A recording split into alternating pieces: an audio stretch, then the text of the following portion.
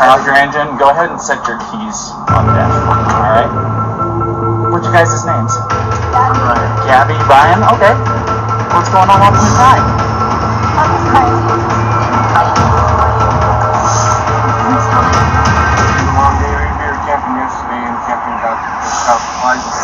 I'm sorry I hit the bump there. I'm really bad OCD, and I was just cleaning up all the mail before, and I was apologizing to him, saying, I'm sorry that I'm so mean, because sometimes I have OCD, and sometimes I can get really frustrated, not like mean towards him, I just like, I guess my vibe is like, I'm like in a bad mood. Want to tell me about those scratches on your face? She did several in her hair, that's why I pushed her away. Because she wanted me, I like the keys so I could walk away. I said, let's just take a breather, and that's fine. Go anywhere, let's just calm down for a minute. She was getting a little worked up. And then she had her phone and was trying to get the keys for me, so I got in there. I know I shouldn't push her, I was just trying to push her away. So let's just take a little step back and breathe. And you see she got me with the phone. And see your hand? Oh, you got a mark right here. Oh, that's from a wire. That's from a wire? Yeah. You want to tell me about hitting that curb? Hitting the curb was bigger than the wheel. She grabbed the wheel? Yeah. She said, I can't even get pulled over. Welcome to the Michelle Durante Show. I'm your host, Michelle Durante. And this week, the manhunt continues for Brian Laundrie for questioning in the death of Gabby Petito. An arrest warrant issued by the FBI naming Laundrie as the person of interest. The coroner states the cause of death is a homicide. The arrest warrant makes provisions for anyone aiding and abetting Brian Laundrie. John Walsh and Dog the Bounty Hunter joined the search. Lots of tips coming in thanks to social media. And a hiker says that he encountered Brian Laundrie driving a light-colored pickup near the North Carolina-Tennessee border Saturday, October 2nd. And what you heard was the full radio call of the encounter between Gabby Petito and Brian Laundrie. Just some of the latest updates of what's been going on this week in the case of Gabby Petito and her missing ex-fiancee, Brian Laundrie. Unbelievable. There's a lot of people, a lot of cool tips coming in from social media. And according to Web Sleuths, that's the hiker, Dennis Davis. He was hiking the Appalachian Trail. He says he's positive he encountered Brian Laundrie close to the North Carolina-Tennessee border on Waterville Road.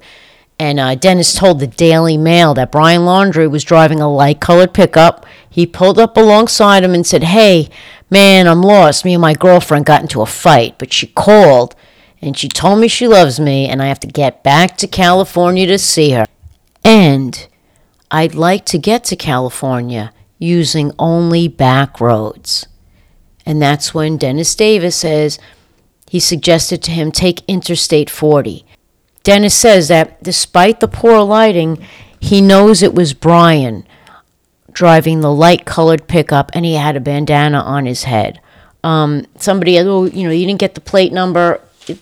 It's the kind of thing where it was after the fact. Like, he knew it was a little, weird, the question about back roads, and it didn't really dawn on him because, honestly, these are the kinds of things that if it's not in the forefront of your mind every second of the day, you're not going to realize it. Like, I saw Al Roker on the street, and it wasn't until 3 or 4 seconds later that I was like, oh, that was Al Roker. So you can imagine somebody who's not famous, except by, some pictures that we've been seeing for the past 2 weeks and some snippets of what he sounds like. But he says that he saw him, and so hopefully, and there's a lot of theories out there, So some people are saying that he, in fact, is hiking on the Appalachian Trail, and he had social media pictures, Brian, showing himself out there, and he can do it for a few days.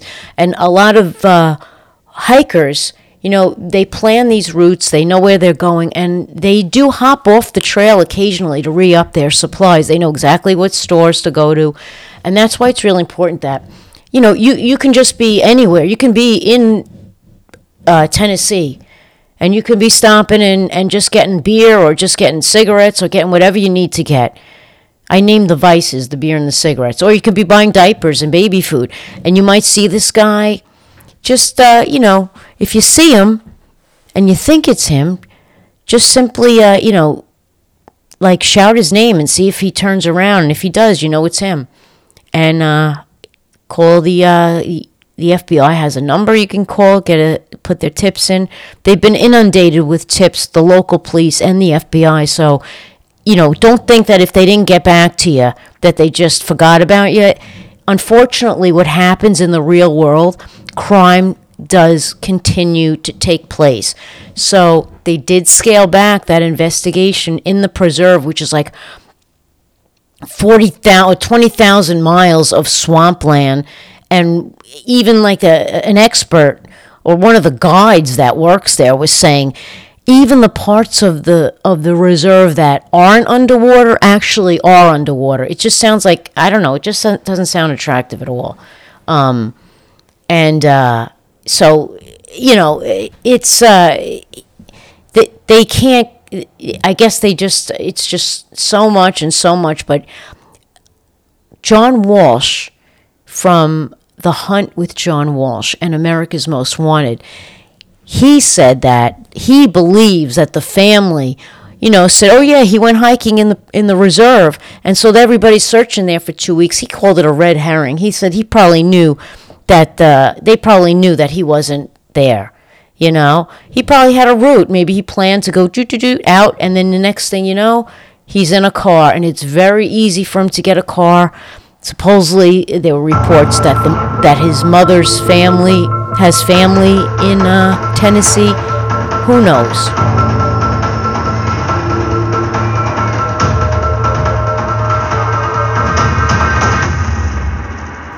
And as the search continues for Brian Laundrie, we're starting to learn more about their relationship. One of Gabby's friends, Rose Davis, who Gabby met when she first moved to Florida, had this to say about Brian Laundrie. Seemed like such a nice couple. All couples look nice on Instagram. Oh, she's hilarious. And she always made me laugh. Always.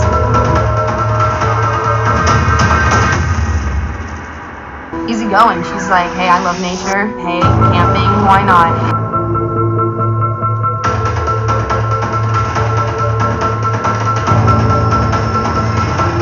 Much as I know Gabby and feel like I know Brian, we just never know when it comes to relationships. And how true it is.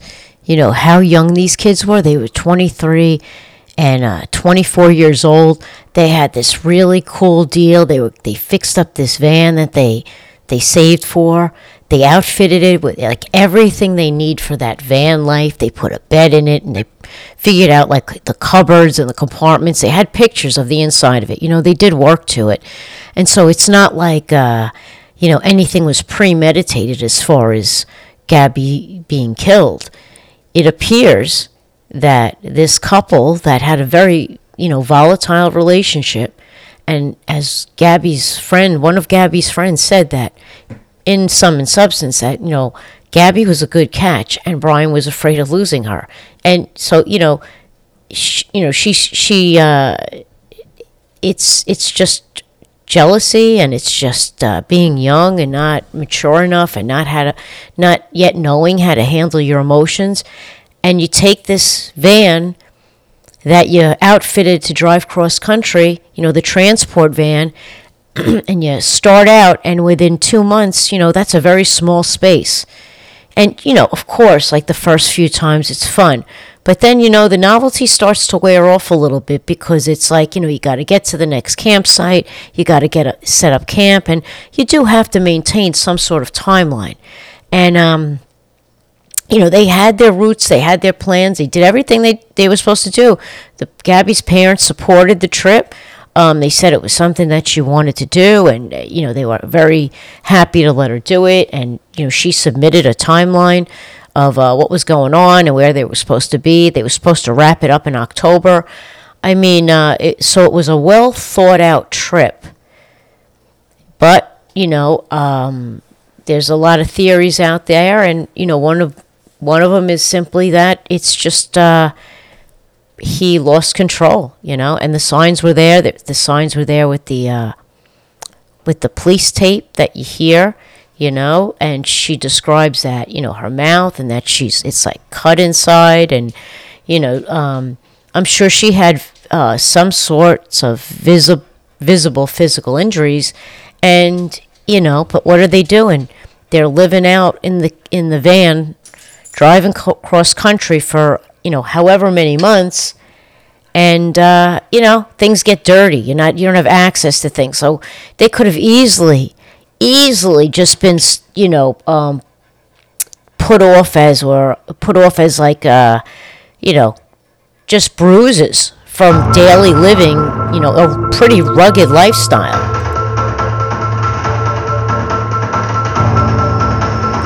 We're going to wrap up this episode of the Michelle Durante Show, Justice for Gabby Petito, Part 2.